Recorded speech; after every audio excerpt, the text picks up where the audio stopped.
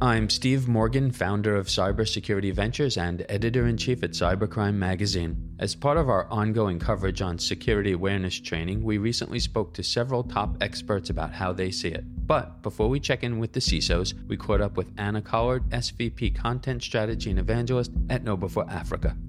So when we talk about security awareness or the security culture challenge, the one thing that we have to remember is that it's not something that you can do once off. It really is a continuous process. Changing people's behavior is not something that can easily be done. We have to look at the behavioral scientists like BJ Fogg, for example, who's got a model that explains what is needed to change people's behavior. He says we need three things. One is a motivation, so we have to get people to pay attention, we have to engage them.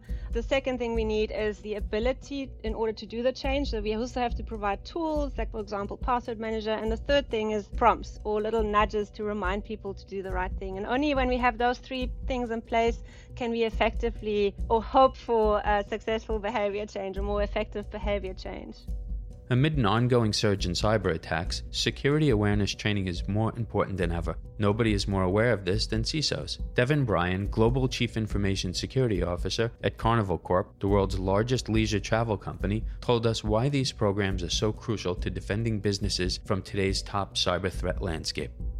We do have to enlist each employee in the organization, irrespective of role, as long as they are connected physically, virtually, or other, have access to sensitive corporate information, and not just your employees, but also your third parties. The human firewall layer is a critical layer of our strategies, and we have to continue to invest in it, from the phishing, from the business email compromise / account takeover. So we have to educate early, educate often, and then educate again. Believe it or not, employees pose the greatest risk to organizations of all types and sizes globally, regardless of whether or not they intend to. All it takes to jeopardize an entire company is for one employee to click on a malicious link. According to Kathy Hughes, CISO at Northwell Health, New York State's largest private employer that is 81,000 people strong, the best tool to get ahead of this threat is education. We have actually found that our new hires probably pose the highest risk. I think part of that has to do with the fact that they're not sure on what, say, a typical branded Northwell message would look like, so they're more inclined to open up emails and perhaps click on things. And so we spend a lot of time and effort upon the initial new employee orientation to educate them about security awareness and training. We tell them right at the beginning that we will be conducting a targeted phishing exercise to test their knowledge of what we explained to them during the training. It's just not my team that's responsible for security at Northwell, it's everybody's responsibility. And we try to instill that value, that core value in our workforce.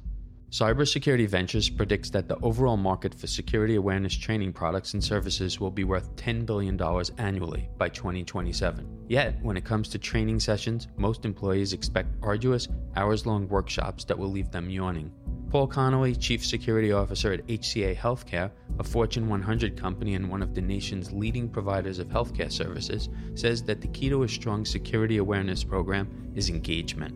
I think it's absolutely critical. We want to meet the people where they are. I mean, we've got doctors and nurses who are focused on caring for their patients. They don't have time to sit and watch an hour-long PowerPoint presentation. So for them, we're trying to hit small bits of information, quick videos that focus on one thing that they can take away. But using all the available media, using humor, having fun with it, gamification, all these different tools, I think you need to take everything that's at your disposal and throw it at this issue, because you've got to depend on your employees as part of your program.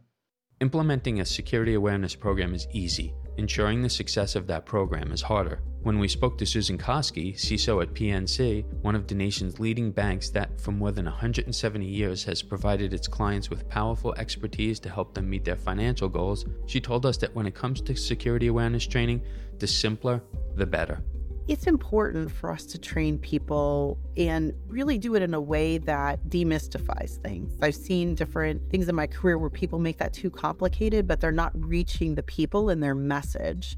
Tell people hey, even if you think it's something bad or you don't know, see something, say something. The other thing too is celebrate the people who report. And then getting in front of the businesses and saying, when something bad happens, here can be kind of the economic impacts. What's the dollar and cents, the bottom line to the company? And here's how we're really trying to prevent that. So I think it's incredibly important to just have people be aware, but do it in ways that really connects with the business and isn't just a bunch of technical jargon. For more information on security awareness training, including the latest facts, figures, and statistics which convey the magnitude of the cyber threat we're up against, visit us at cybersecurityventures.com. This special production is sponsored by KnowBe4, the world's first and largest new school of security awareness training and simulated phishing provider that helps you manage the ongoing problem of social engineering. To learn more about our sponsor KnowBe4, visit knowbe4.com.